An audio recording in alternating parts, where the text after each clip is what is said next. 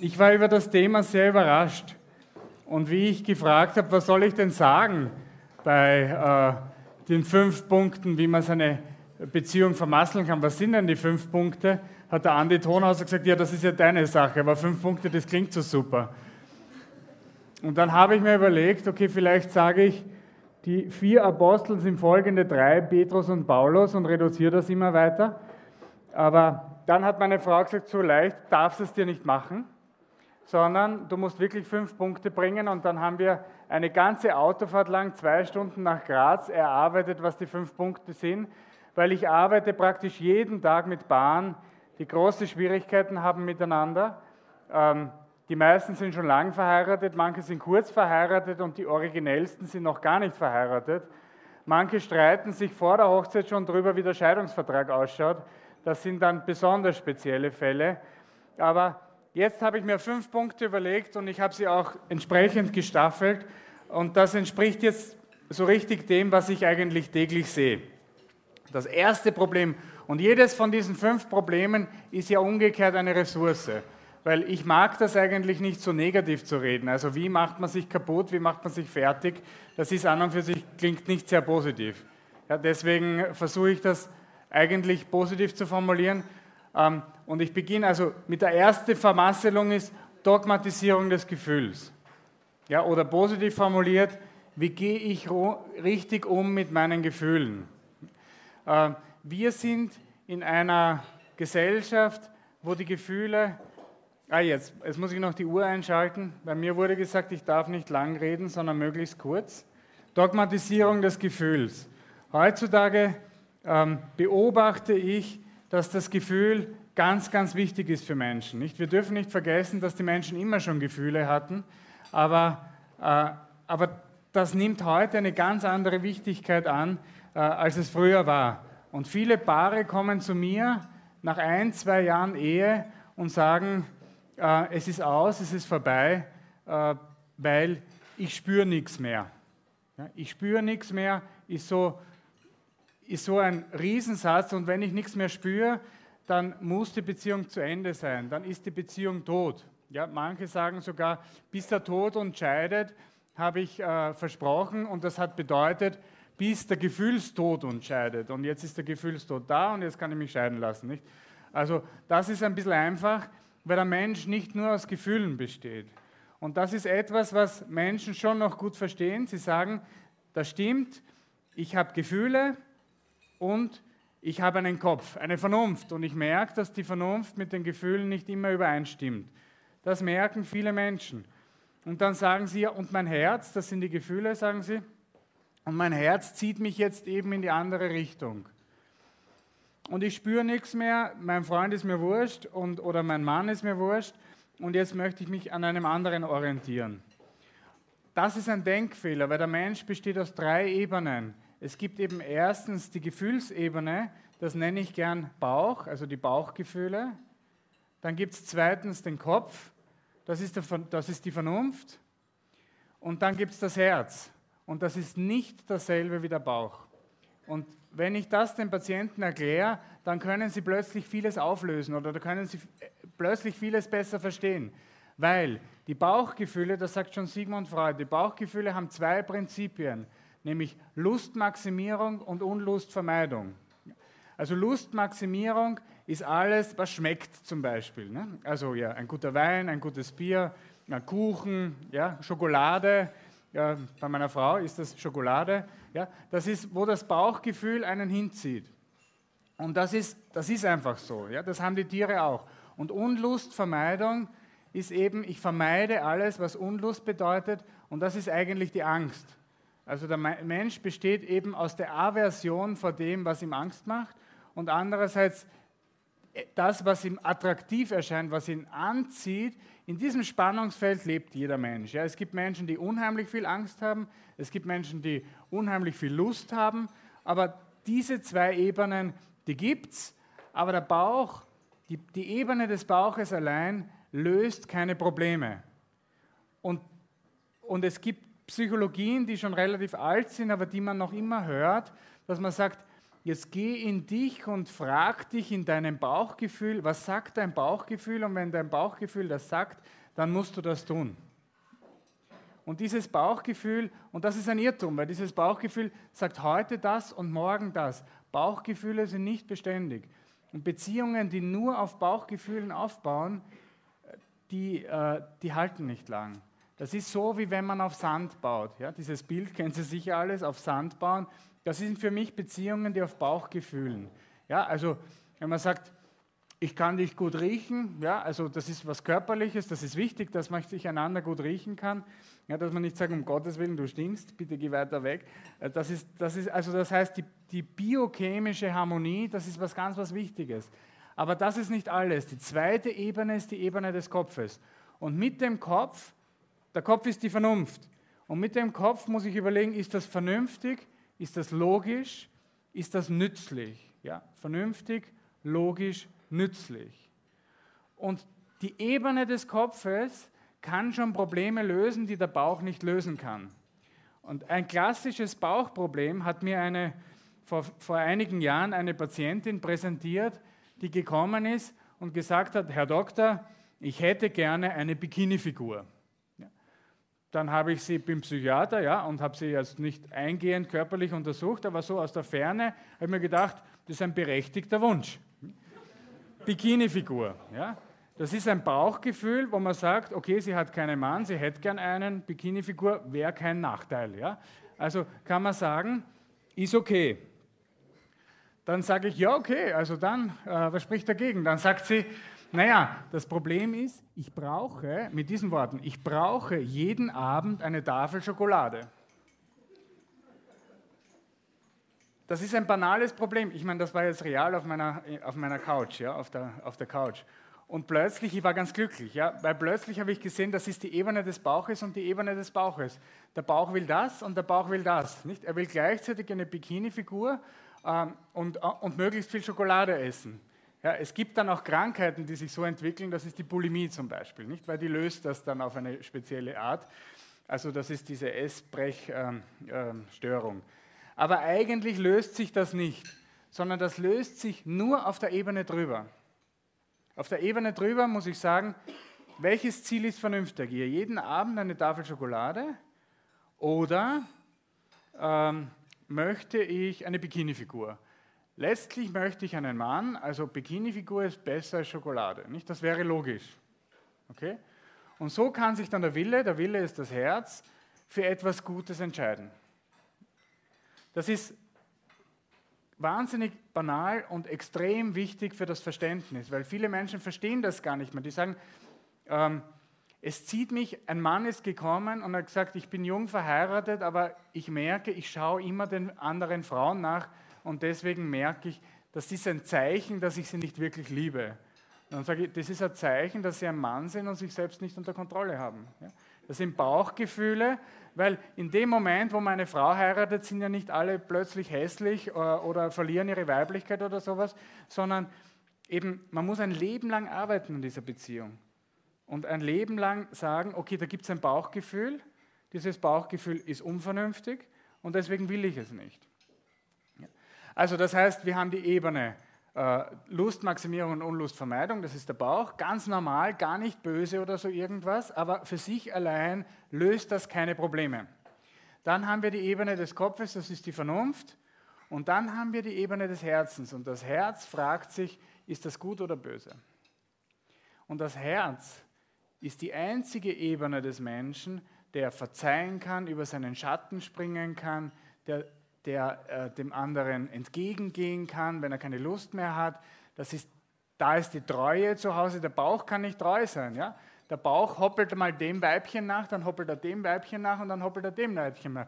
Ich habe einen 24-jährigen Patienten, der alle 2 Wochen mit einer anderen Frau was anfängt. Ich weiß gar nicht, wie er zu so vielen Frauen kommt. Also so fesch finde ich ihn gar nicht, aber ich bin ja keine Frau.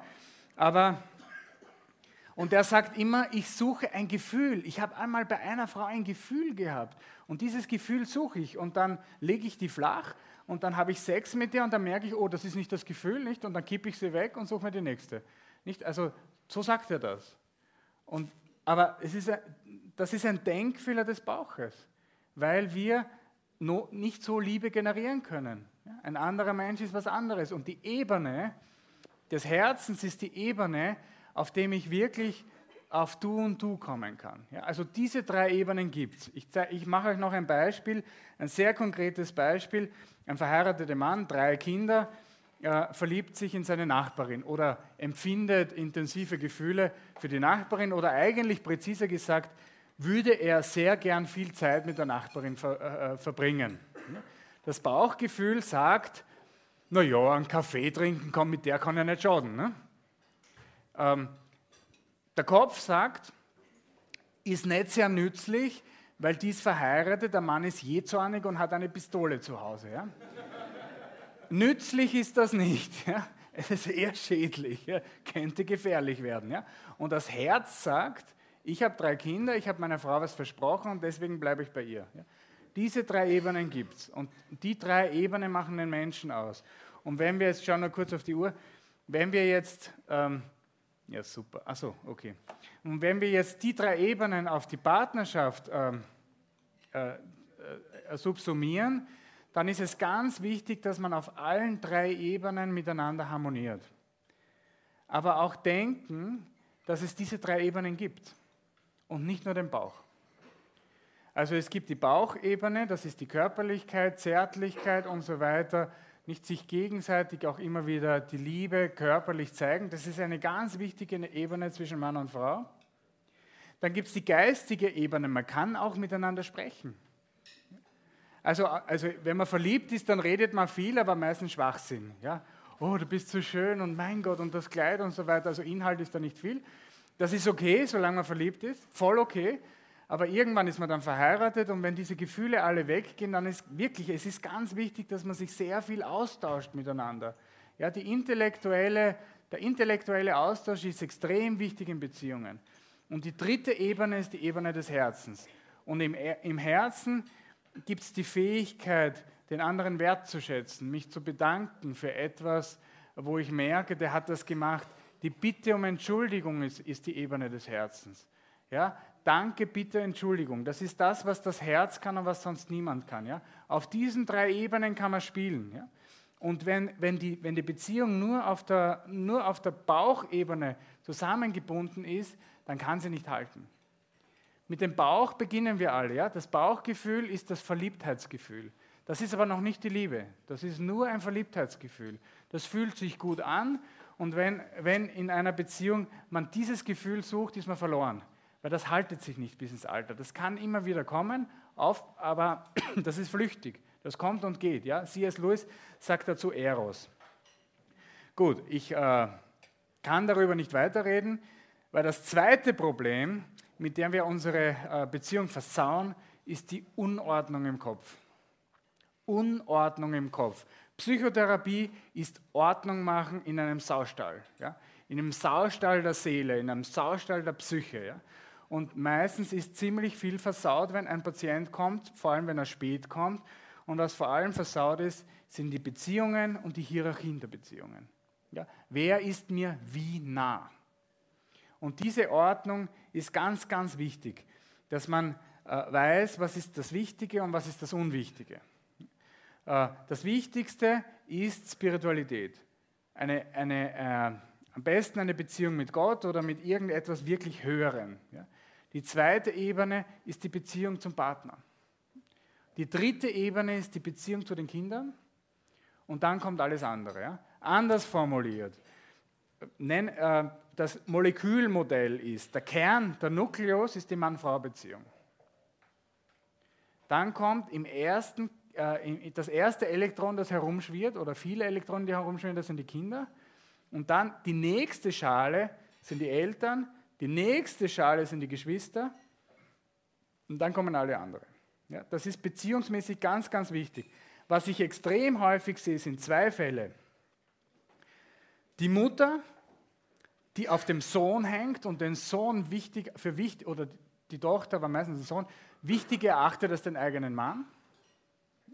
Das kommt sehr, sehr häufig vor, so mit dem Argument, der Arme, der ist so klein, der braucht meinen Schutz und mein Mann braucht mich gar nicht. Ja? Also die Mutter-Sohn-Beziehung hat was ganz Gefährliches. Und die zweite Ebene ist, dass der Ehemann, sich zu eng an die Mutter hängt.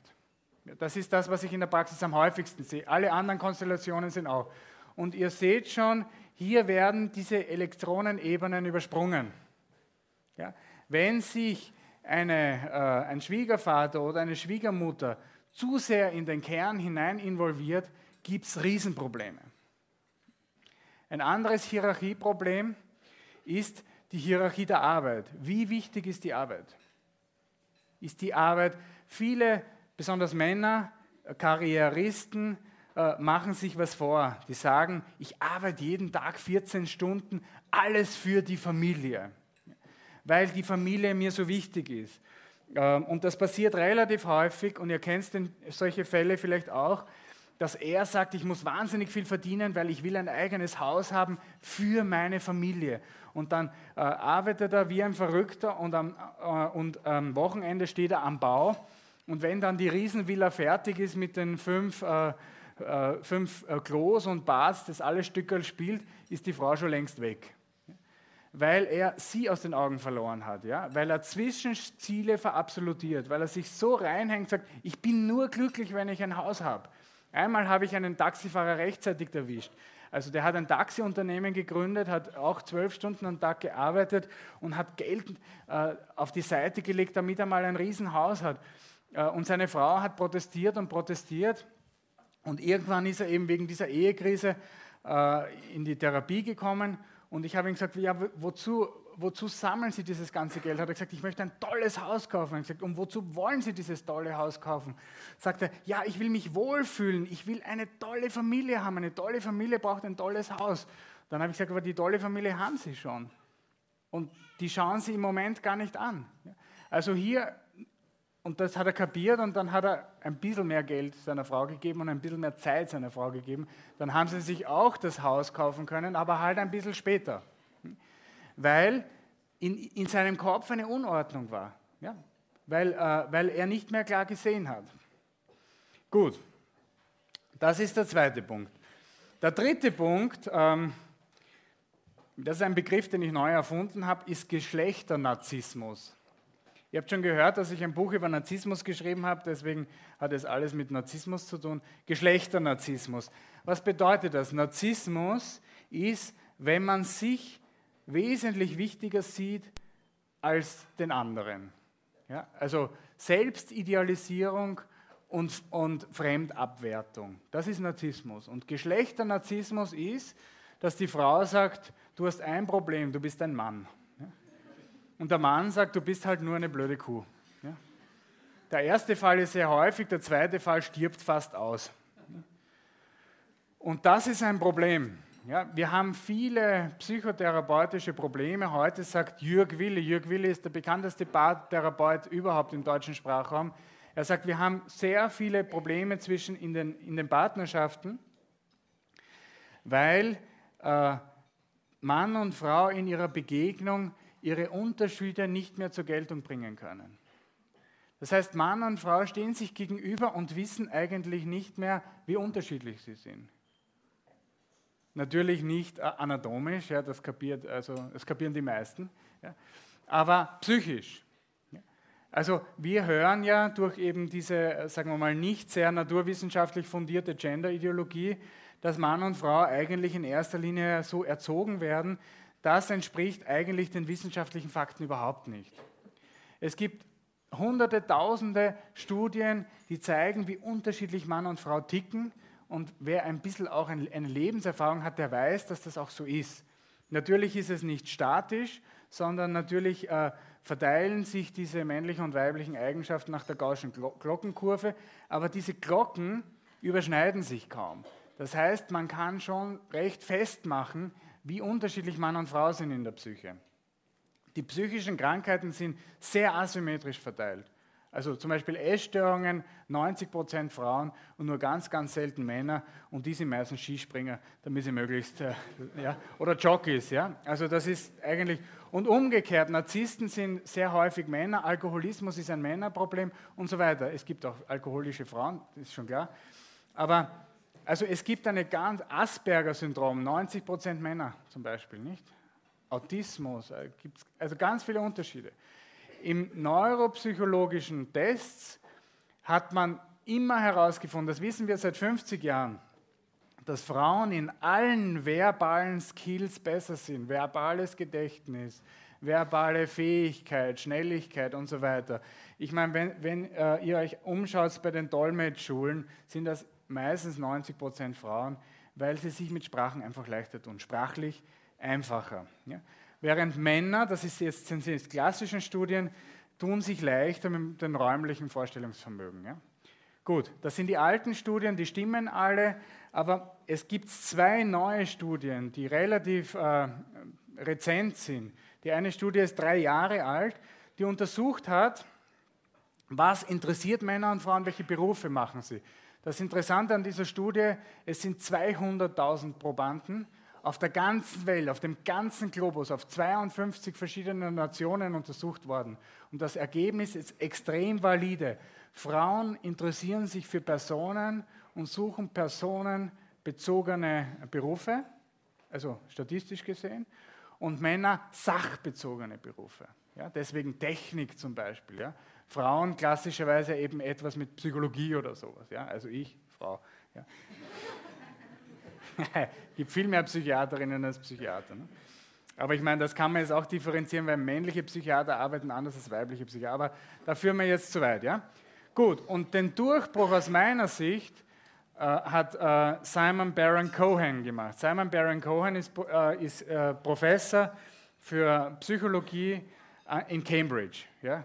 UK, Cambridge. Ein junger Wissenschaftler, ist keine 50, ist ein Zeitgenosse von uns, und der hat analysiert, der kommt aus der Autismusforschung eigentlich und hat gemerkt, dass die Autisten eigentlich sich unheimlich männlich verhalten, mit sehr vielen Tabellen und so weiter. Und er hat gesagt, der Unterschied, also er hat herausgefunden, der Unterschied zwischen Mann und Frau, wieder mal mit der Gaußschen Verteilungskurve ist, Männer, fangen wir bei den Frauen an, das ist politisch korrekter, Frauen haben das große Plus der Empathie, können sich besser einfühlen, und Männer tun sich leichter in der Systematisierungsfähigkeit. Deswegen nicht, also wenn Sie einen Mann fragen, was tust du am liebsten, sagt er, Fußball, interessiert mich, mein Club ist der zweite, hat 45 Punkte und noch 3 Punkte und dann sind wir Meister. Ja, also das ist ein Gespräch, das man mit einer Frau nicht so leicht führen kann. Dann sagt sie, der Beckham ist der Fescheste. Ne? Das ist personenbezogen. Ne? Hat eine andere Ebene. Ja? Ich will es nicht banalisieren, weil das ist ganz Hardcore-Wissenschaft, was da ist. Aber ich breche das jetzt runter für die Psychotherapie. Was heißt das? Zwischen Mann und Frau stehen sich 2 Wesen gegenüber, die verschieden sind, die zwar beide Menschen sind, aber die verschiedene Talente haben. Ich sage dann immer, die sind so verschränkt. Ja? Er kann etwas besser und sie kann etwas besser. Jetzt können sie miteinander streiten, und jetzt bin ich beim Geschlechternarzissmus. Der Geschlechternarzissmus besagt, der Mann sagt, du mit deinen bescheuerten Gefühlen, hör auf zu schwafeln, ja? Also bitte sag was, aber möglichst kurz, und dann lass mich weiter fernsehen. Ja? Und sie sagt, du unsensibles Arschloch oder Trampel oder was auch immer, du hast ja keine Ahnung, du spürst ja gar nichts. Nicht? Frauen sitzen bei mir und sagen, mein Mann ist so ein grober Lackel und der versteht überhaupt nichts. Ja? Und man kann sich, das ist Geschlechternarzissmus, gegenseitig abwerten und sagen, du kannst das nicht, du bist so unlogisch, du bist so irrational, du mit deinen blöden Gefühlen. Ja? Oder man kann sagen, hilf mir. Ich merke, das kannst du besser als ich. Hilf mir, coach mich. Und das, was die Frau dem Mann zu bieten hat, ist emotionales Coaching. Sie kann ihm sagen, du bist kein Trottel, aber du benimmst dich wie ein Vollidiot. Also zieh dich gescheit an, zum Beispiel, nicht? Alles das hat meine Frau gekauft. Also zieh dich gescheit an, ja? Benimm dich gescheit, ja? Was du sagst, ist eh nicht blöd, aber sag's anders und so weiter nicht. Das ist emotionales Coaching. Und der Mann, der nicht geschlechternarzisstisch ist, der kein Geschlechternarzisst ist, der sagt, hast wahrscheinlich recht. Wahrscheinlich hast du recht, weil du das schärfer siehst als ich.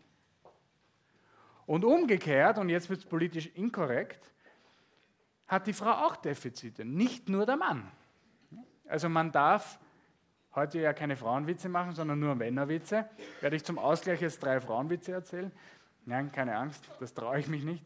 Aber was die Frau braucht, ist Ordnung. Ordnung in der Birne. Ja, es gibt viele Frauen, die sehr viele Gefühle haben, aber vor lauter Gefühle können sie zwischen Idealfigur und Schokolade nicht mehr unterscheiden.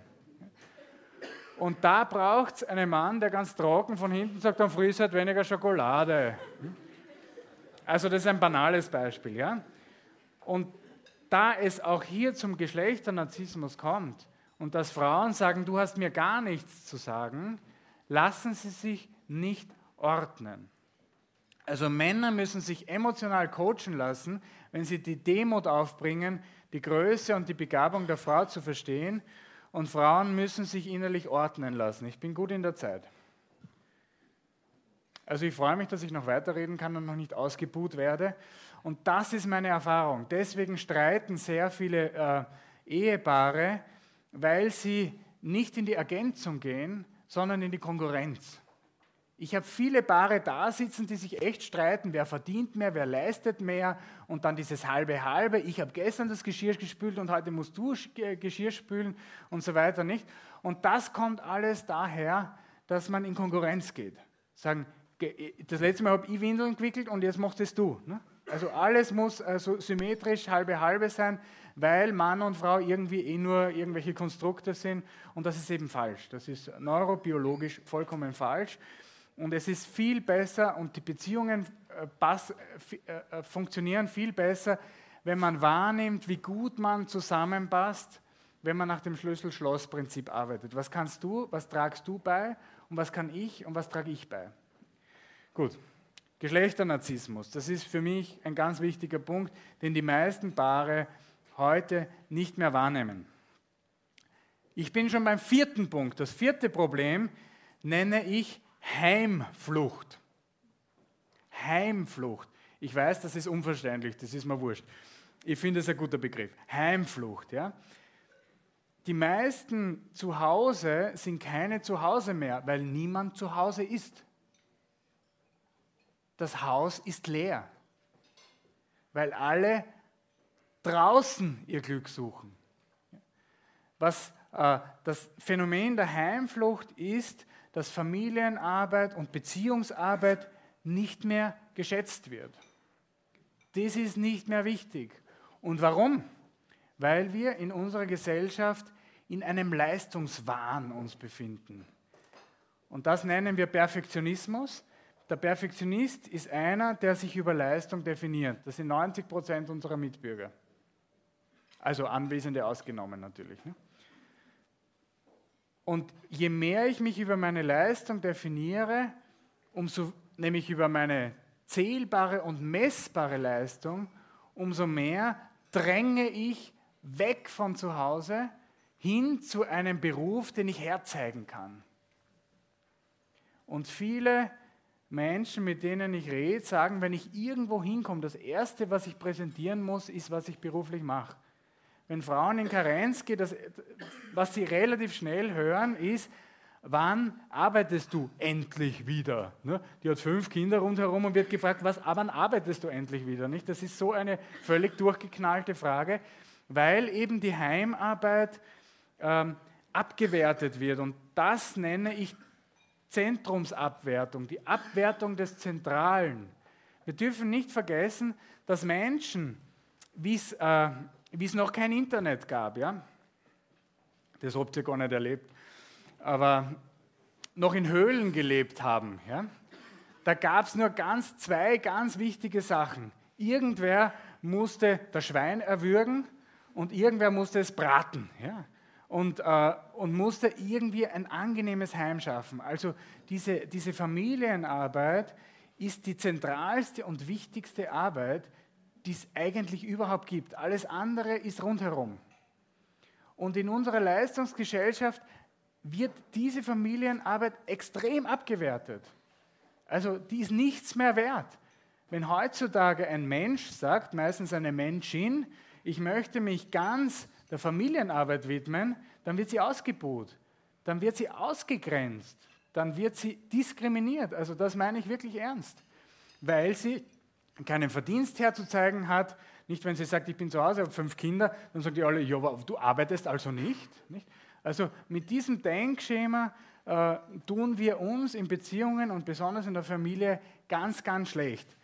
Und viele Frauen, die ich beobachte, sagen mir, also mir hat der Mann 3-mal gesagt, du lebst ja von meinem Geld und dann bin ich halt auch arbeiten gegangen. Nicht? Also da sind wir wieder beim Geschlechternarzissmus, ja, dass eben beide diese Familienarbeit nicht mehr wertschätzen können und es deswegen zur Heimflucht kommt. Ja? Also diese zentrale Arbeit, die es da gibt, die Kinder, die Ernährung. Ernährung ist ja nicht nur, dass wir endlich irgendwelche Kalorien zu uns nehmen, damit wir nicht tot umfallen, sondern da begegnen sich Menschen. Ja? Also ihr sitzt alle da, trinkt und esst und ich nicht, aber man begegnet sich so, nicht? Also das Essen, früh, Mittag, Abend, ist ein zentraler Punkt. Also das macht Familie aus. Also heutzutage ist ja Familie, wer gemeinsam vor dem Fernseher sitzt, aber früher, eigentlich ist Familie etwas, wo man eben gemeinsam eben zusammensitzt, isst, sich austauscht, nicht? Und diese warme Atmosphäre, die ist so abgewertet, dass sie einfach dann nicht mehr wahrgenommen wird, weil derjenige, der das macht, kriegt keine Anerkennung mehr. Nicht? Und in unserer Gesellschaft ist die Anerkennung extrem wichtig. Und das hat wieder mit dem Perfektionismus zu tun. Okay, ich bin gut in der Zeit. Und das letzte Problem von den 5 nenne ich Selbstimmanenz. Das ist noch weniger verständlich. Aber Immanenz ist das Gegenteil von Transzendenz. Und Selbsttranszendenz, das ist die Ressource, das ist das, was gut ist. Selbsttranszendenz in der Psychologie bedeutet, über sich selbst hinauswachsen, auf etwas Höheres schauen, das man nicht selber ist. Viktor Frankl hat diesen Begriff geprägt. Das ist die Transzendentalien, das Wahre, das Schöne, das Gute. Ja? Auch die Religion. Ja, das ist etwas, was außer mir ist, das über mir ist, das auch noch existiert, wenn es mich nicht mehr gibt. Ja, was wahr ist, ist auch dann wahr, wenn ich jetzt tot umfalle. Das ist noch immer wahr. Ja, meine Leistung ist dann keine Leistung mehr und alles andere, aber das Wahre bleibt wahr. Das Wahre, das Schöne, das Gute. Und diese Selbsttranszendenz ist extrem wichtig, wissen wir heute in der Psychologie, für die menschliche Entwicklung, für die Persönlichkeitsentwicklung des Menschen. Und in einer Beziehung ist die Selbstimmanenz extrem wichtig, weil 2 Menschen, die sich gegenseitig anschauen und sagen, wir zwar sind wichtig und der Rest ist egal, und wir haben keine höheren Ziele, die nicht gemeinsam in dieselbe Richtung blicken, die gehen sich irgendwann kräftig auf die Nerven. Zwar deswegen, weil sie sich gegenseitig überschätzen. Ja, ich höre von vielen besonders ledigen Frauen, ich suche einen Traumprinz, der mich glücklich macht. Da sage ich, geben Sie das gleich auf. Ja? Weil den gibt es nicht. Ja? Es gibt keinen Mann, der einem so glücklich macht. Die Frau ist immer unglücklich, dann kommt der Traumprinz und dann ist man immer glücklich. Ja? Also so stellt man sich das vor, wenn man 15 ist. Ich weiß schon, dass ihr jetzt schon in einem anderen Stadion seid. Ihr wisst, auch der Traumprinz macht euch nicht glücklich. Aber das Glück ist woanders. Nicht? Und glücklich macht das eben, wenn wir gemeinsam in dieselbe Richtung schauen. Etwas Höheres. Ja? Und von all diesen Transzendentalien ist das, was am gesündesten ist, eine lebendige Gottesbeziehung. Weil sie dann ein Dreieck bildet zwischen Mann, Frau und Gott. Ja, und beide sind dann ein Kind Gottes. Und dann gibt es objektive Kriterien, nach denen sich beide halten. Dann kann man sich eben auch gegenseitig hingeben, weil man sagt, der andere missbraucht das nicht, weil er Gott fürchtet. Ja, es ist wahnsinnig wichtig zu wissen, mein Partner fürchtet Gott. Er anerkennt etwas, was über ihm ist, mit Prinzipien, die ihm gegeben werden, nach denen er sich hält, auch wenn er keine Lust hat, wenn das Bauchgefühl was anderes sagt. Das tut einer Beziehung wahnsinnig gut. Und es gibt Statistiken, die jetzt nicht extrem gut gemacht werden, aber doch sehr beeindruckend sind, dass Menschen, also Paare, die wirklich religiös sind, praktisch kaum auseinanderbrechen.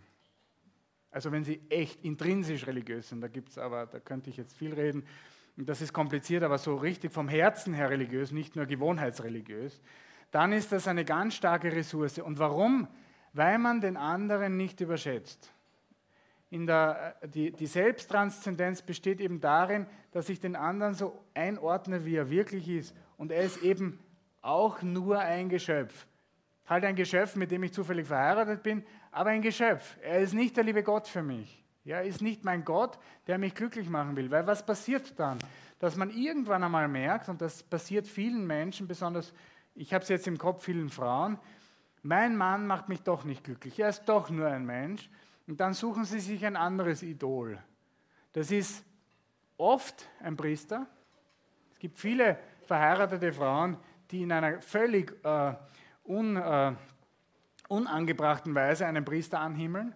Oder den Chef. Wenn Sie Perfektionistinnen sind, nicht über die Leistung definieren, dann ist es ganz wichtig, dass der Chef einen wertschätzt und so weiter. Oder auch einen Psychiater, weil das sind Männer, die zuhören, ja? Allerdings für Geld.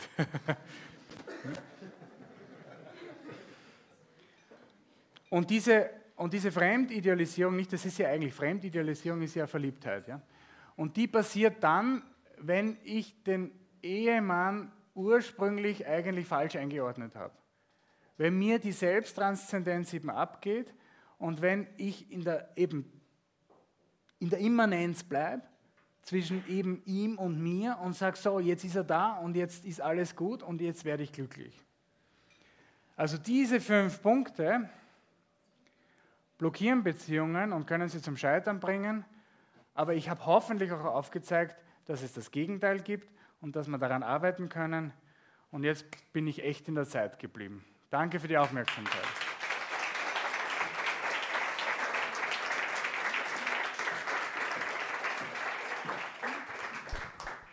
Raphael, herzlichen Dank.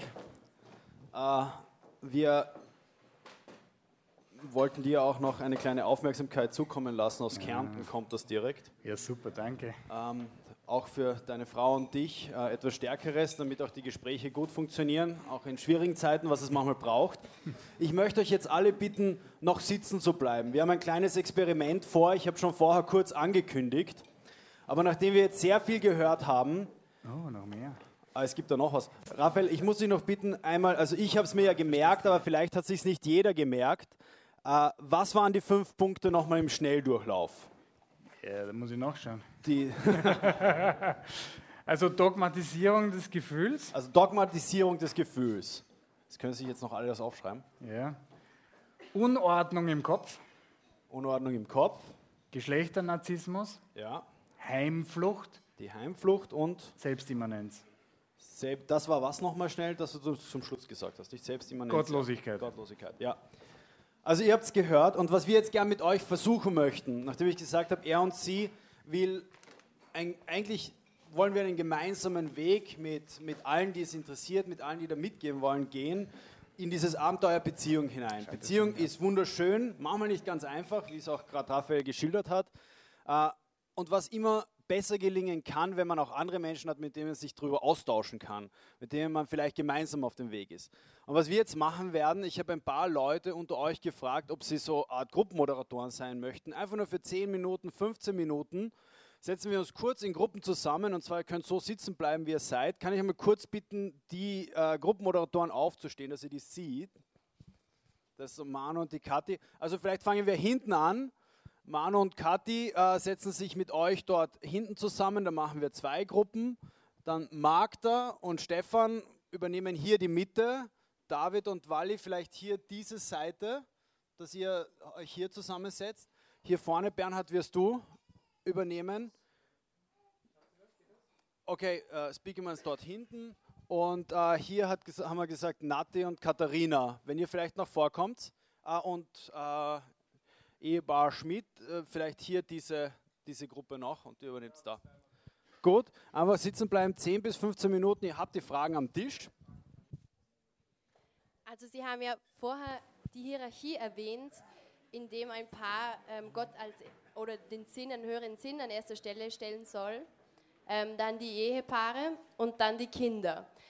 Wie sieht es jetzt eigentlich bei einem Paar aus, das völlig atheistisch ausgerichtet ist, an keine transzendente Macht oder irgendwas glaubt, oder beziehungsweise wenn nur ein Partner glaubt. Danke sehr. Frage, akustisch verstanden? Ja, ich habe es akustisch, ich habe es sogar intellektuell verstanden. So weit wollte ich jetzt nicht gehen. Also, das ist eben dann ein Problem. Nicht, wenn einer religiös ist und einer nicht, dann kann das ein unheimliches Spannungsfeld aufmachen, was auch dramatisch ist, wenn beide religiös in die Ehe gehen und einer den Glauben verliert. Also da gibt es viele Varianten von dieser Problematik. Das kann relativ gut gehen, wenn beide gutmütig tolerant sind, und das kann katastrophal in die Hosen gehen, wenn der eine den anderen entwertet. Ja, also wenn die Mutter mit den Kindern aus der Kirche kommt und dann der Vater einen negativen Kommentar macht. Das kann ganz schwierig werden, weil man sich nicht einigt, tauft man das Kind ja oder nein. Also da sehe ich sehr viele Konflikte, und da empfehle ich sehr, eben im Vorfeld das schon zu klären, wie machen wir das. Aber gut, ihr seid, glaube ich, die meisten sind verheiratet, und deswegen ist das nicht das Problem. Wenn beide nicht gläubig sind, dann finden sie vielleicht eine andere Form von Selbsttranszendenz. Ja, Selbsttranszendenz ist nicht definiert notwendigerweise als religiös, wobei Religion natürlich die stärkste und potenteste Form von Selbsttranszendenz ist. Das Schöne, das Wahre, das Gute. Ja? Wenn man gemeinsam eben versucht, eben die Wahrheit herauszufinden oder dem Schönen zu dienen, wenn man gemeinsam Robbenbabys rettet oder was auch immer, ja, dann hat das auch einen großen Sinn. Aber ich erzähle, weil es vielleicht ein bisschen plastisch, aber vielleicht sollte ich nicht so lange reden. Geht sich noch ein Fall aus? Der ist lustig. Kommt ein junger Mann zu mir, also ich finde ihn jung, ungefähr 45 und extrem jung und wirklich ein netter. Wir haben uns sofort super verstanden. Wir haben das Baseballkapperl so schief auf, das dachte ich mir mutig in dem Alter. Und er hat gesagt, bei mir grieselt's, Herr Doktor, Sie müssen Feuerwehr spülen und so weiter. Und dann sage ich, was ist das Problem? Sage ich, na, was weiß ich? Ne? Und dann reden wir 10 Minuten, also wirklich ganz auf sympathisch und so, haben uns gut verstanden. Gesagt, wissen Sie was, rufen Sie Ihre Frau an, ich frage Ihre Frau. Dann sagt sie, ah ja, gut, dass Sie anrufen, weil er ist nicht sehr konkret, sage ich, ja, das habe ich auch schon gemerkt. Erstens Alkohol, zweitens Spielen. Sage ich, danke, Wiederschauen. Ja? Dann sage ich, okay, Alkohol, wie schaut es aus? Sagt er, ja, mal 10 Bier pro Tag und so weiter. Okay, haben wir das einmal besprochen. Ne? Und dann Spielen, hat er gesagt, ja, also halt, wenn ich Zeit habe. Dann habe ich gesagt, dann wann haben Sie Zeit? Ja, wenn ich von der Arbeit nach Hause komme. Wie viel ist das pro Woche, habe ich dann gefragt. Hat er gesagt, nur so 30 bis 40 Stunden. So, was Sie arbeiten 40 Stunden und dann spielen Sie nochmal 40 Stunden. Hat er gesagt, ja. Dann habe ich gesagt, das verstehe ich, dass Sie Probleme haben. Und dann habe ich gesagt, was ist Ihnen am wichtigsten? Jetzt kommt die Hierarchiefrage. Ja? Was ist Ihnen am wichtigsten? Hat er gesagt, nur das Spielen. Ich habe gesagt, na, das ist ein Problem. Dann habe ich gesagt, naja, was ist das Zweitwichtigste? Hat er gesagt, meine Tochter, die liebe ich sehr. Okay, Spielen, Tochter. Ich habe gesagt, was ist Ihnen noch wichtig? Ich habe gesagt, nur das Radlfahren. Okay, drittens Radlfahren. Dann habe ich gesagt, okay, gibt es noch irgendwas, was Ihnen wichtig ist? Dann habe ich ihm ein bisschen, ich habe mit wem telefoniert? Und er hat gesagt, ich arbeite gern. Und viertens Arbeit. Ne? Und gesagt, ich habe mit wem telefoniert? Ach so, die Frau. Ja, die Frau auch. Ja? Also die war Nummer 5. Und dann habe ich gesagt, schauen Sie mal, ich glaube, jetzt wissen wir, wo das Problem ist. Es sollte umgekehrt sein.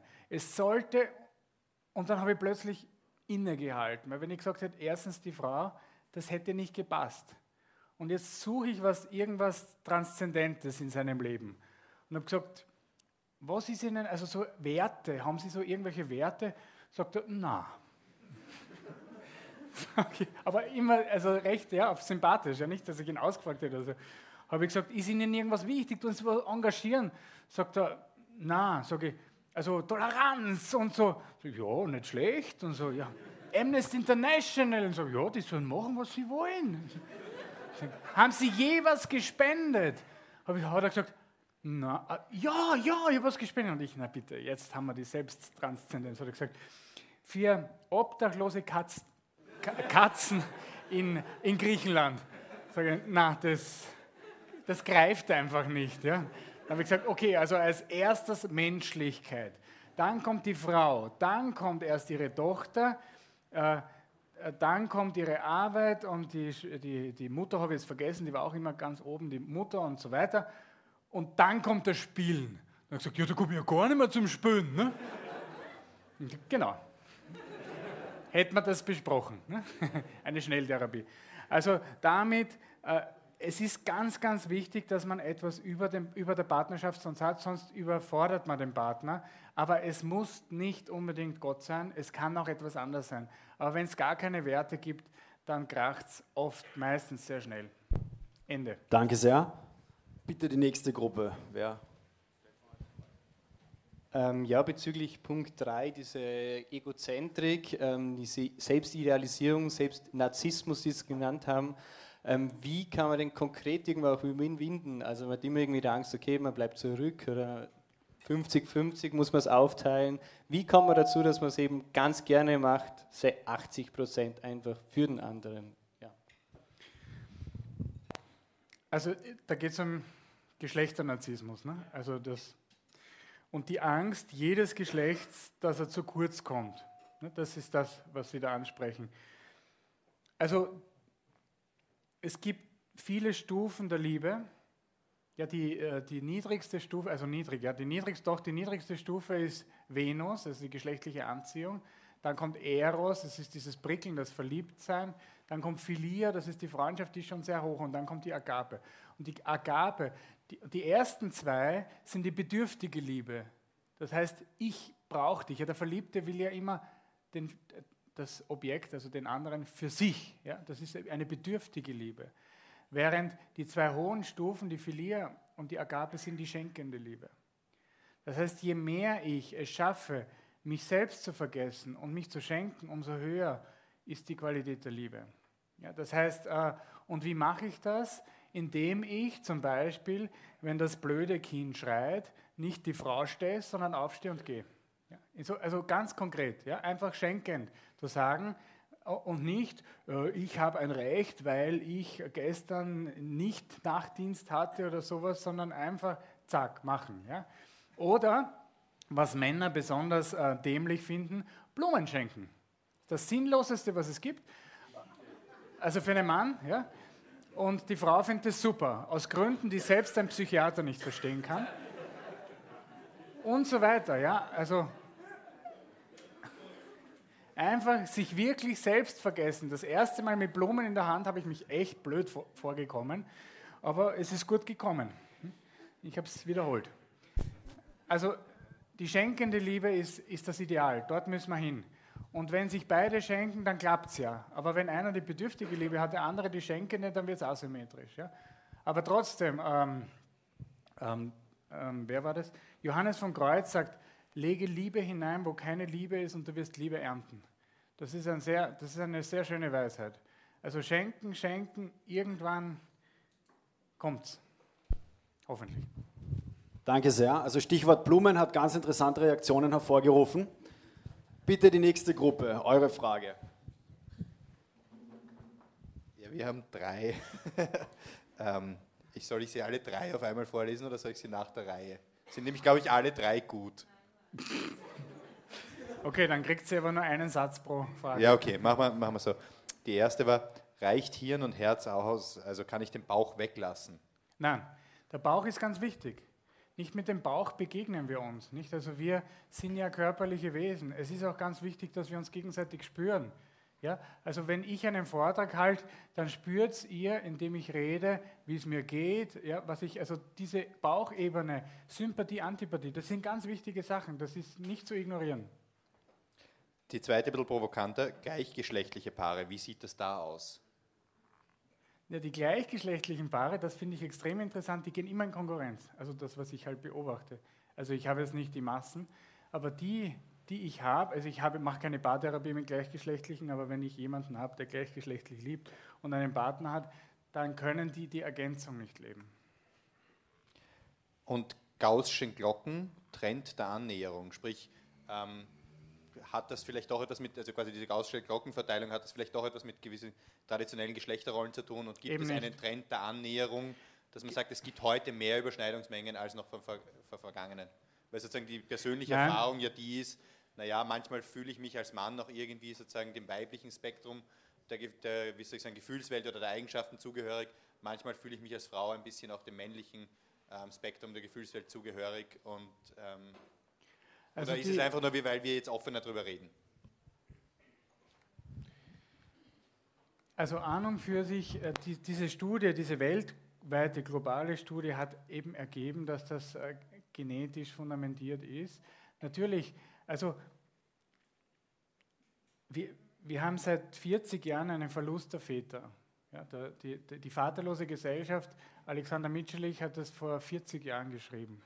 Und was uns aber heute nicht mehr abgeht, ist der Vater, aber die Väterlichkeit. Und was sehr, sehr schön beschrieben wird von modernen Soziologen ist, dass der Vater versucht, eine bessere Mutter zu sein heutzutage, weil er seine Männlichkeit nicht mehr entdeckt. Das heißt, wir haben schon einen Zeitgeist, der versucht, die Geschlechtsgrenzen zu vermischen, aber es funktioniert auch nicht richtig. Ja, also ein Mann wird nie so weiblich sein wie eine Frau, er wird höchstens weibisch werden. Nicht? Also es ist einfach die schlechtere Karikatur. Ne? Es ist einfach etwas, was so nicht funktioniert und auch umgekehrt. Nicht? Wenn man Frauen beobachtet, die versuchen, möglichst männlich zu sein, dann hat das eine peinliche Note. Und umgekehrt, ja, ich will jetzt nicht über Frauen schimpfen oder auch nicht über Männer, also auch Männer, die versuchen, möglichst empathisch zu sein. Nicht? Also irgendwie, ich habe vor kurzem versucht, empathisch zu sein, indem, dass meine Frau hat sich totgelacht einfach.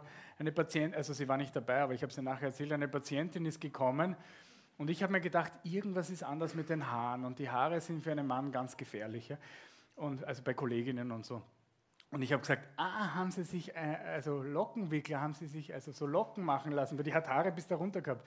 Ich habe gesagt, Herr Doktor, letzte Woche hatte ich so kurze Haare, ich hatte eine Haarverlängerung. Ja? Und, also wenn man empathisch spielen will als Mann, es funktioniert nicht wirklich. Ja? Also funktioniert nicht gescheit. Ja? Danke sehr. Es ist besser, wenn man seine Männlichkeit als Mann entdeckt und seine Weiblichkeit als Frau. Danke sehr. Nächste Gruppe, bitte eure Frage. Wir hatten bei uns in der Gruppe recht viel Diskussionen, auch bezüglich eben Rollenverteilung im Haushalt oder welche Möglichkeiten habe ich zum Beispiel als Frau, mich zu entscheiden, eben möchte ich beim Kind zu Hause bleiben, was möchte ich sonst machen? Und das, was bei uns da irgendwie im Mittelpunkt gestanden ist, ist die Kommunikation in der Beziehung. Welchen Wert hat die denn bei all diesen 5 Punkten? Die Kommunikation habe ich ganz am Anfang gesagt. Die Kommunikation ist die Begegnung auf Kopfebene, auf Bauchebene, auf Herzensebene. Die finde ich essentiell auf diesen 3 Ebenen. Und dann noch einmal ist es gekommen beim Geschlechternarzissmus. Die Kommunikation ist umso besser, je mehr man den anderen das sein lässt, was er ist. In der also in gegenseitigen Wertschätzung und Respekt und ihn anders sein lassen. Also man kann sagen, warum bist du so zickig, oder man kann sagen, interessant, wie empfindest du das jetzt gerade, nicht? Also das sind die 2 Arten zu fragen. Bitte eure Frage. Geht in die ähnliche Richtung. Es geht um Rollennarzissmus oder Geschlechternarzissmus. Die Frage war, dass hier in der Gesellschaft sehr viel auch vorgegeben wird, wie eine Rolle auszusehen hat, beziehungsweise sehr viel geprägt wird. Und für uns sich die Frage gestellt hat, sozusagen, was ist wirklich gegeben im Mannsein und im Frausein, wo ist die Grenze, weil wir so viel da draußen hören von Ideologisten und von Gender-Fortbildungen und Seminaren und so weiter. Also was kann man wirklich als gesehen, als gegeben ansehen und wo spielt die Gesellschaft viel mehr rein, als sie sollte oder so? Also ich glaube, ganz wichtig ist diese gaußsche Verteilungskurve. Wenn man das versteht, dann hat man es verstanden. Männer und Frauen sind verschieden. Ein plattes Beispiel ist, Männer sind schwerer und größer als Frauen. Und das stimmt zu 95%, aber manchmal stimmt es nicht. Es gibt Paare, wo sie größer ist als er, aber das ist nicht die Regel, sondern die Ausnahme. Sowas gibt es. Und genauso gibt es Männer, die empathischer sind als ihre Frau, weil sie ein Trampel ist und einfach kein Einfühlungsvermögen hat und umgekehrt, nicht? Also sowas gibt es, aber zum Beispiel hat es noch niemals eine Schachweltmeisterin gegeben, weiblich, nicht? Ich kann selber auch ganz schlecht Schach spielen. Ich finde ungefähr die Königin und den König. Also ich kenne mich da nicht aus, aber ich habe einen Patienten, der ist da ziemlich extrem und der hat mir gesagt, unter den ersten 400, in der Weltrangliste der ersten 400 Schachspieler kommen 3 Frauen vor. Weil Schach ist eben sehr Systematisierungsfähigkeit, das Männer total fasziniert und Frauen nicht besonders fasziniert. Und die würden lieber über irgendwas reden. Ne? Also Kommunikation. Schach ist ja auch keine wirkliche Kommunikation, nicht? Das ist was sehr Abstraktes. Und die Studie, die ich erwähnt habe, diese weltweite Studie, die zeigt es ja schon. Männer sachorientiert, Frauen personenorientiert. Das kann jetzt, also in der Gruppe, das kann jetzt personenmäßig auch unterschiedlich sein. Also ich habe schon das Beispiel von Psychiatrie erwähnt. Es gibt viel mehr Psychiaterinnen als Psychiater, aber es gibt auch Psychiater, ich bin ein solcher. Ja? Aber ich meine, ich bin geschädigt, ich habe 4 Schwestern und keinen Bruder, ja? Also deswegen vielleicht. Ja? Und die machen das aber dann anders. Ja? Es gibt auch Frauen, die Bauingenieur sind zum Beispiel, aber die machen das dann anders, die machen das eben dann weiblich. Aber insgesamt glaube ich, und es gibt so viele Ebenen. Wir wissen, dass eben Frauen schwächer sind. Wir wissen, dass sie weniger Leistungsfähigkeit haben, auf lange Sicht, weniger Aggression. Weltweit sind 92% der Gefängnisinsassen männlich. Weltweit. Weil die Aggression beim Mann viel stärker ausgeprägt ist. Das prädisponiert ihn natürlich dazu, durchsetzungsfähiger zu sein. Nicht? Das kann man auch positiv sehen. Nicht? Die Väterlichkeit hat viel mehr Stärke als die Mütterlichkeit. Nicht? Das haben viele Philosophen schon erarbeitet im Laufe der Zeit oder Soziologen auch. Nicht? Die Väterlichkeit ist immer die das Kind herausfordert und die Grenzen zu sprengen. Die Mütterlichkeit sammelt und behütet. Aber das ist jetzt im Allgemeinen das, was die Gruppen ausmachen. Und es gibt aber Ausnahmen, die die Regel bestätigen. Danke sehr. Also man kann nicht sagen, du bist eine Frau, also musst du so sein. Das kann man nicht sagen. Danke sehr. Bitte zur nächsten Gruppe. Wer stellt bei euch die Fragen? Durch die neue Rollenverteilung, wenn jetzt zum Beispiel beide arbeiten gehen, ergibt sich ja dann auch ganz zwangsläufig dieses Konkurrenzdenken, was du bei dem Geschlechternarzissmus angesprochen hast, weil ja der Mann sich vielleicht dann in irgendeiner Weise bedrohter fühlt durch den Erfolg der Frau oder die Frau irgendwie ja dann genauso berufliche Verpflichtungen hat wie der Mann. Also es ist nicht mehr so einfach wie früher, dass halt jeder seinen abgegrenzten Arbeitsbereich hat, nämlich die Frau zu Hause und der Mann außer Haus.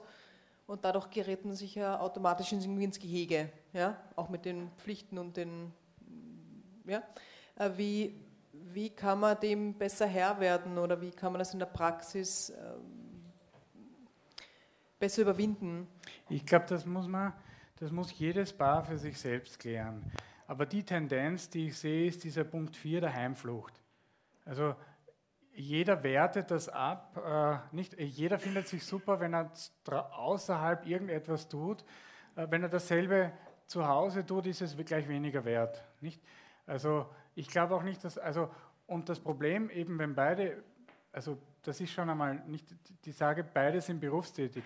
Auch wenn eine Frau zu Hause ist und 5 Kinder hat, ist das ein Beruf. Ja, also da sind auch beide berufstätig. Aber wenn die Frau außerhäuslich geht und die Arbeit, die zu Hause ist, dann bezahlten Kräften überlässt, wenn das so ist, dann gibt es zu Hause eben auch weniger Wärme. Also wenn die Familienarbeit als solche nicht mehr geschätzt wird, sondern abgewertet wird, dann wird sie meistens eben delegiert an eine Fremdkraft und das hat zur Folge, dass die Familie als Familie weniger Wärme hat und dass da weniger personale Präsenz ist. Und es ist wichtig, dass jedes Paar für sich selbst überlegt, wie können wir die Familienarbeit und die Arbeit an der Wärme und der Geborgenheit der Familie, wie können wir da so investieren, dass es schön ist für die Kinder und für alle nach Hause zu kommen. Und nicht, dass man nach Hause kommt, Stichwort Schlüsselkind, nach Hause kommt und es ist leer. Der Kühlschrank ist zwar voll, aber es ist niemand da, außer vielleicht eine bezahlte Nanny. Danke sehr. Eure Gruppe? Das ist eine Frage zu Punkt 5, Selbstimmanenz. Also da ging es ja auch darum, dass wir uns Falschbilder machen, Idealisierungen, Idole von anderen. Und die Frage ist, wie gelange ich da von Wolke 7 wieder auf den Boden der Tatsachen? Also wie gelange ich da von diesem schönen Gefühl wieder zu was Wirklichem? Naja, die Selbstimmanenz ist ja das Gegenteil von der Selbsttranszendenz. Nicht? Also das, was uns wirklich zurückholt zu dem, was wir wirklich sind, ist das, was uns übersteigt. Das Schöne, das Wahre, das Gute. Ideal ist, wenn das auch noch personal ist, im Sinne eines Gottes. Ja? Gott ist die Wahrheit, also das Wahre ist ja dann auch das Göttliche irgendwie. Ne? Und das Schöne und das Gute sowieso. Ja? Also das passt dann irgendwie. Wenn das personal ist, kann ich auch eine Gottesbeziehung aufbauen. Und das relativiert mich als Geschöpf. Da muss ich nicht mehr nur mehr leisten, ich muss nicht mehr mich in den Vordergrund spielen und ich muss vor allem, der andere muss kein Gott mehr für mich sein. Er muss nicht mehr mein Erlöser sein oder sie muss nicht mehr meine Erlöserin sein, weil den habe ich schon. Ich habe jemanden, der mich glücklich macht, der mich erlöst, das ist Gott. Und den Partner habe ich dann, um mit ihm gemeinsam dorthin zu gehen. Das hat eine ganz andere Dimension. Ich weiß nicht, ob ich die Frage beantwortet habe. Danke sehr. Wir nehmen es als Antwort.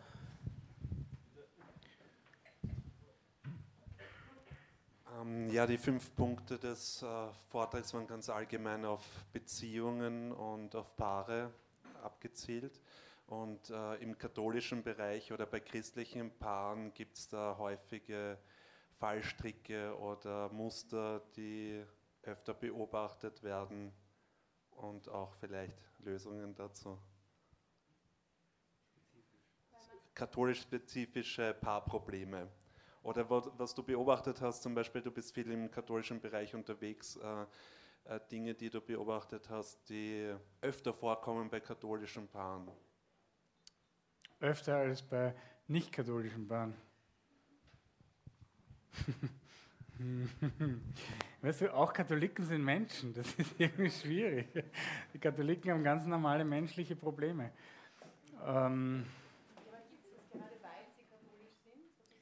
Naja, es gibt bei Katholiken ein besonderes Spannungsfeld, weil Katholiken ja eigentlich das Glück haben, dass es ein Lehramt gibt, das die Lehre der Kirche relativ klar definiert. Andere Religionen sind, würde ich sagen, im Vergleich zu Katholiken wahrscheinlich etwas vager. Nicht? Und deswegen ist das sehr konkret, wenn man sich den katholischen Katechismus kauft, ist das sehr anschaulich und konkret. Und dann reibt sich natürlich das persönliche Leben an dem, wie es eigentlich sein sollte. Und es gibt Katholiken, die sich schwer tun, damit zu leben, dass es ein Ideal gibt, das sie nicht erreichen.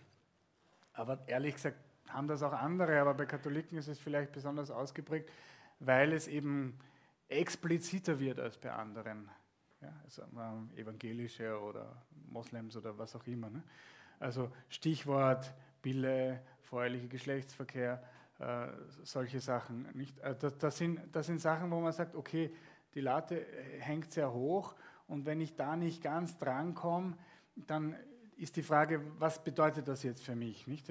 Aber die katholische Kirche hat eben auch das Glück der Beichte und deswegen arbeite ich auch mit katholischen Priestern zusammen, weil das kann ich nicht, ich kann nicht Sünden vergeben. Ich kann unbewusste Sachen aufdecken, die jahrelang geschlummert sind, ich kann das aufdecken und oft gehen, wenn sie katholisch sind, diese Leute nachher beichten. Ich hatte eine wunderschöne Begegnung vor 1-2 Jahren bei einer Frau, die 55-jährig war und innerhalb ihrer Therapie entdeckt hat, dass sie eigentlich ein Kind abgetrieben hat. Das hat sie so verdrängt, dass ihr das nicht mehr bewusst war. Und dann hat sie eben auch ihre Religiosität entdeckt. Und dann ist sie beichten gegangen. Und wie sie wiedergekommen ist, nach der Beichte, war sie 15 Jahre jünger. Also nicht biologisch, aber so ist sie dahergekommen. Und nachher sind 5 Freundinnen von ihr gekommen, wollten auch in Therapie gehen wegen diesem Verjüngerungseffekt. Ist mir aber nicht mehr gelungen. Also das ist katholikenspezifisch, die Beichte. Für eure Gruppe?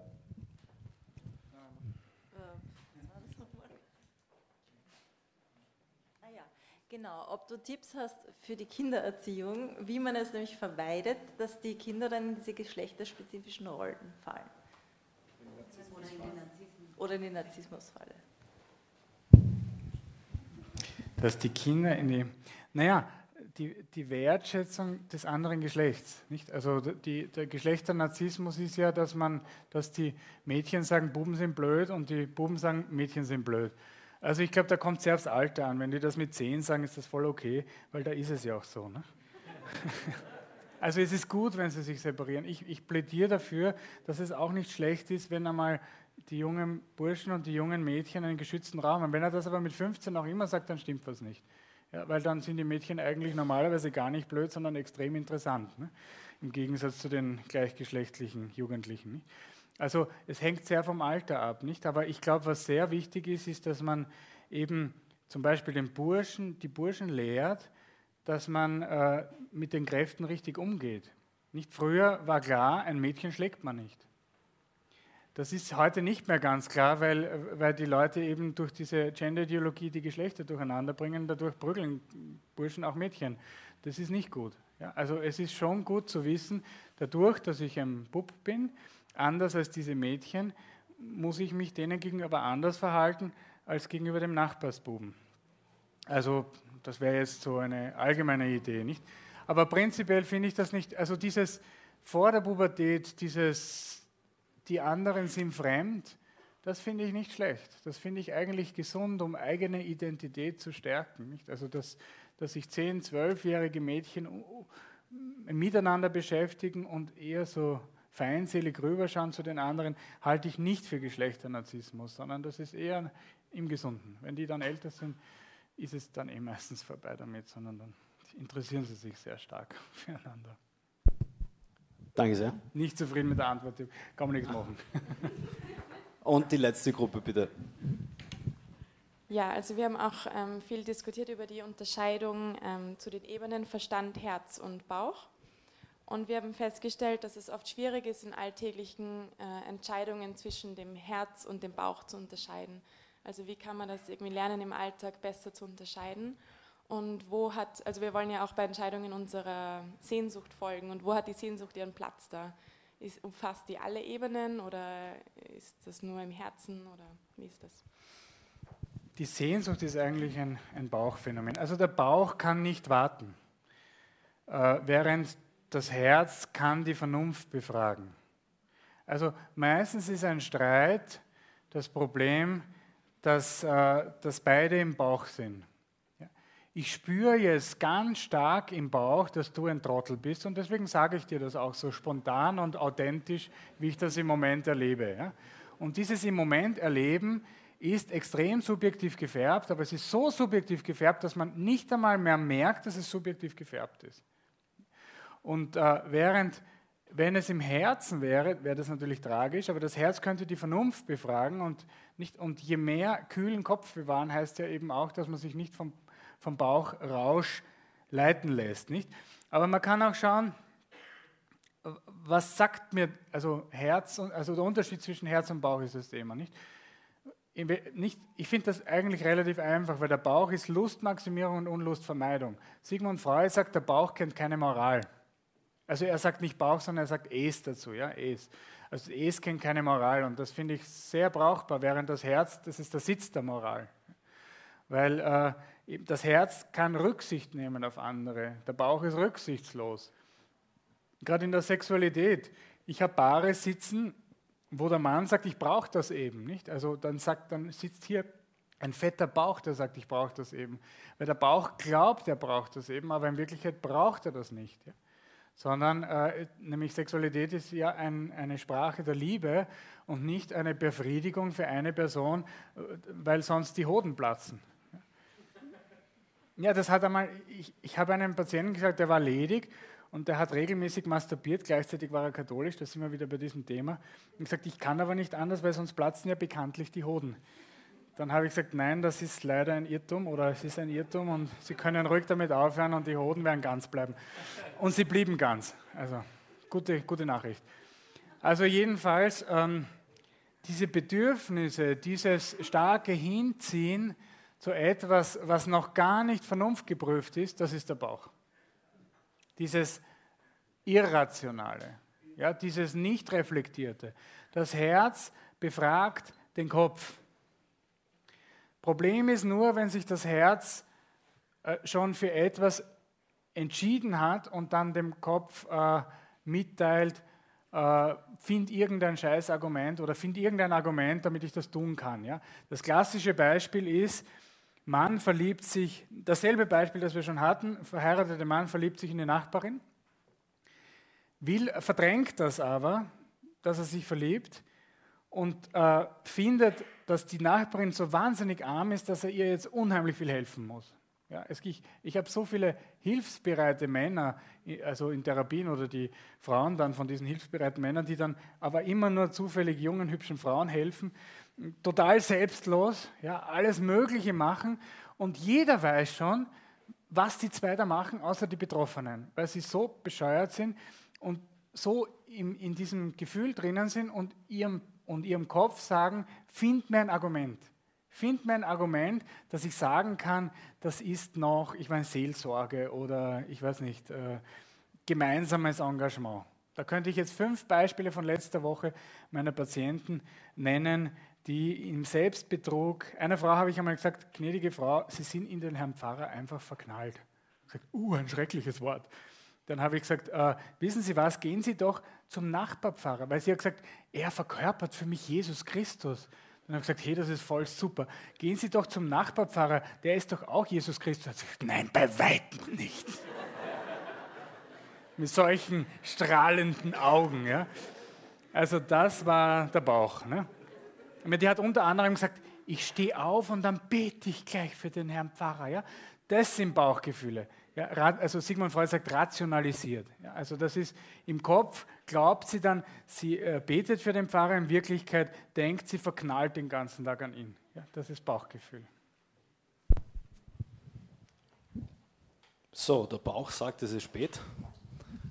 Danke, Raphael, für deine Zeit. Ich darf noch einmal um einen Applaus bitten, dass du dir so viel Zeit genommen hast für uns.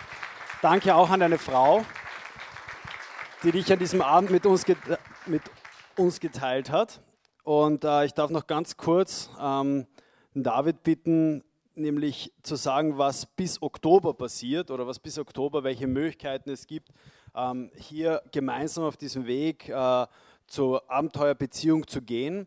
Es ist nämlich ganz spannend, es sind mehrere Fragen gefallen. Was ist ein echter Mann? Was ist echtes Frausein? Und das wird auch das Thema von unserem nächsten großen Er&Sie sein, im Oktober hier wieder im Café Caspar. Es liegt auf euren Tischen ein Zettel, den könnt ihr euch mitnehmen oder abschreiben oder aufschreiben. Und David, wenn ich dich bitten darf, dass du ganz kurz erklärst, was da drauf steht. Also am 7. Oktober um 20 Uhr wieder hier wollen wir uns dem nächsten Thema widmen. Da geht es genau um diese Frage, echter Mann, echte Frau, was heißt das überhaupt? Das ist ein Arbeitstitel, wir werden das noch ein bisschen besser formulieren, aber im Grunde werden wir wieder einen tollen Vortragenden haben oder eine Vortragende wahrscheinlich, vielleicht sogar, damit wir da auch unsere Quote erfüllen. Gut, also das am 7. Oktober um 20 Uhr. Wir beginnen außerdem im Herbst, und das ist ein Novum, wir machen das zum ersten Mal und sind schon total gespannt drauf, ein Eheseminar bzw. ein Ehevorbereitungsseminar. Das betrifft jetzt alle jene, die noch nicht verheiratet sind, beziehungsweise die auch jung verheiratet sind. Wir haben uns gemeinsam überlegt mit dem Zentrum Johannes Paul II., da ganz hinten steht der Vater George, der sozusagen auch der Leiter dieses Zentrums ist. Kannst du mal kurz winken? Ja. Und es wird ein Seminar angeboten von 11. bis 13. November 2016 im Schloss Gumboldskirchen. Und das ist für alle Paare, die jung verheiratet sind oder sich darauf vorbereiten. Das wird besonders speziell und spannend und toll. Dann weiter haben wir im Zentrum, das ist in der Marxergasse Nummer 10, im 3. Bezirk. Jeden Sonntag eine Messe, wo wir euch alle gern einladen würden dazu. Wir haben auch Leute aus der Schweiz da, also ein bisschen weit vielleicht. Aber für all jene, die in Wien sind, im 3. Bezirk, Maxergasse, jeden Sonntag um 10.30 Uhr, da könnt ihr uns alle sehen, den Vater George sehen. Da werden wir auch jeden Sonntag eine tolle Predigt hören. Wir haben jetzt gerade eine Predigtreihe Wagemutig Glauben, also wie man 10 Meter hohe Wellen surfen kann, natürlich metaphorisch gesprochen im Glauben. Das jeden Sonntag um 10.30 Uhr im Zentrum Johannespaul II. Dann ein letzter Punkt, Er&Sie, für alle, die dieses Format kennen oder kennen sollten, euch wird aufgefallen sein, es ist ein bisschen anders, als es bisher war. Und zwar hat das den Grund, dass sich Er&Sie weiterentwickelt hat. Das ist jetzt Er&Sie und das, was sonst jeden Monat war, da hat sich das weiterentwickelt in Kleingruppen.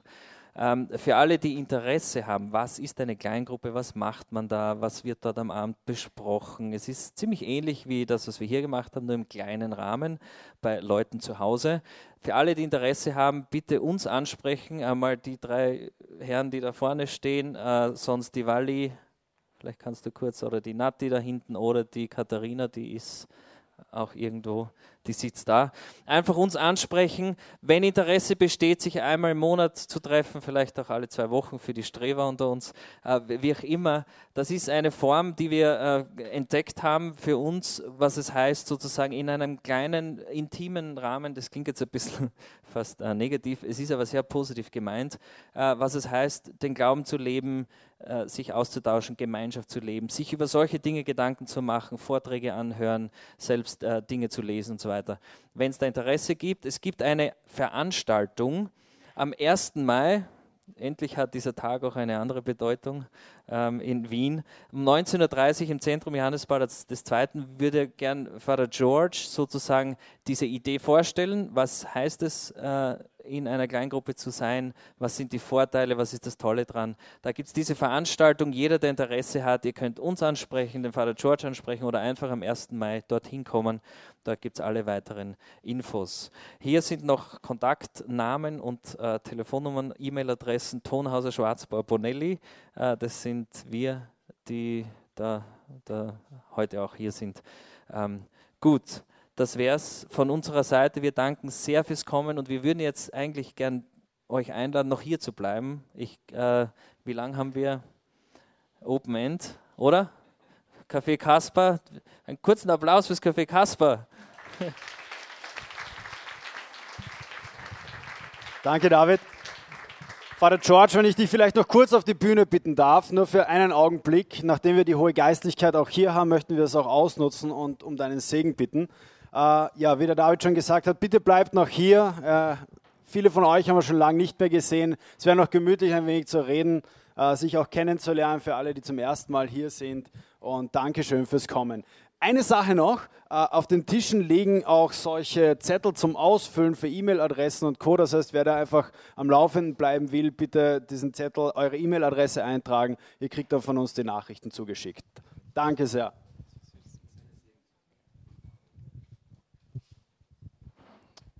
Im Namen des Vaters und des Sohnes und des Heiligen Geistes. Amen. Herr, wir danken dir für diesen Abend, für alle, die da waren, für den Impuls, dass der Raphael keine großen Häresien heute Abend verkündigt hat. Und wir bitten dich um deinen Segen auf die Fürsprache, ja, alle des heiligen Johannes Paul II., alle Heiligen, die für die Familie und Ehepaar zuständig sind, der Vater und der Sohn und der Heilige Geist. Amen. Danke sehr.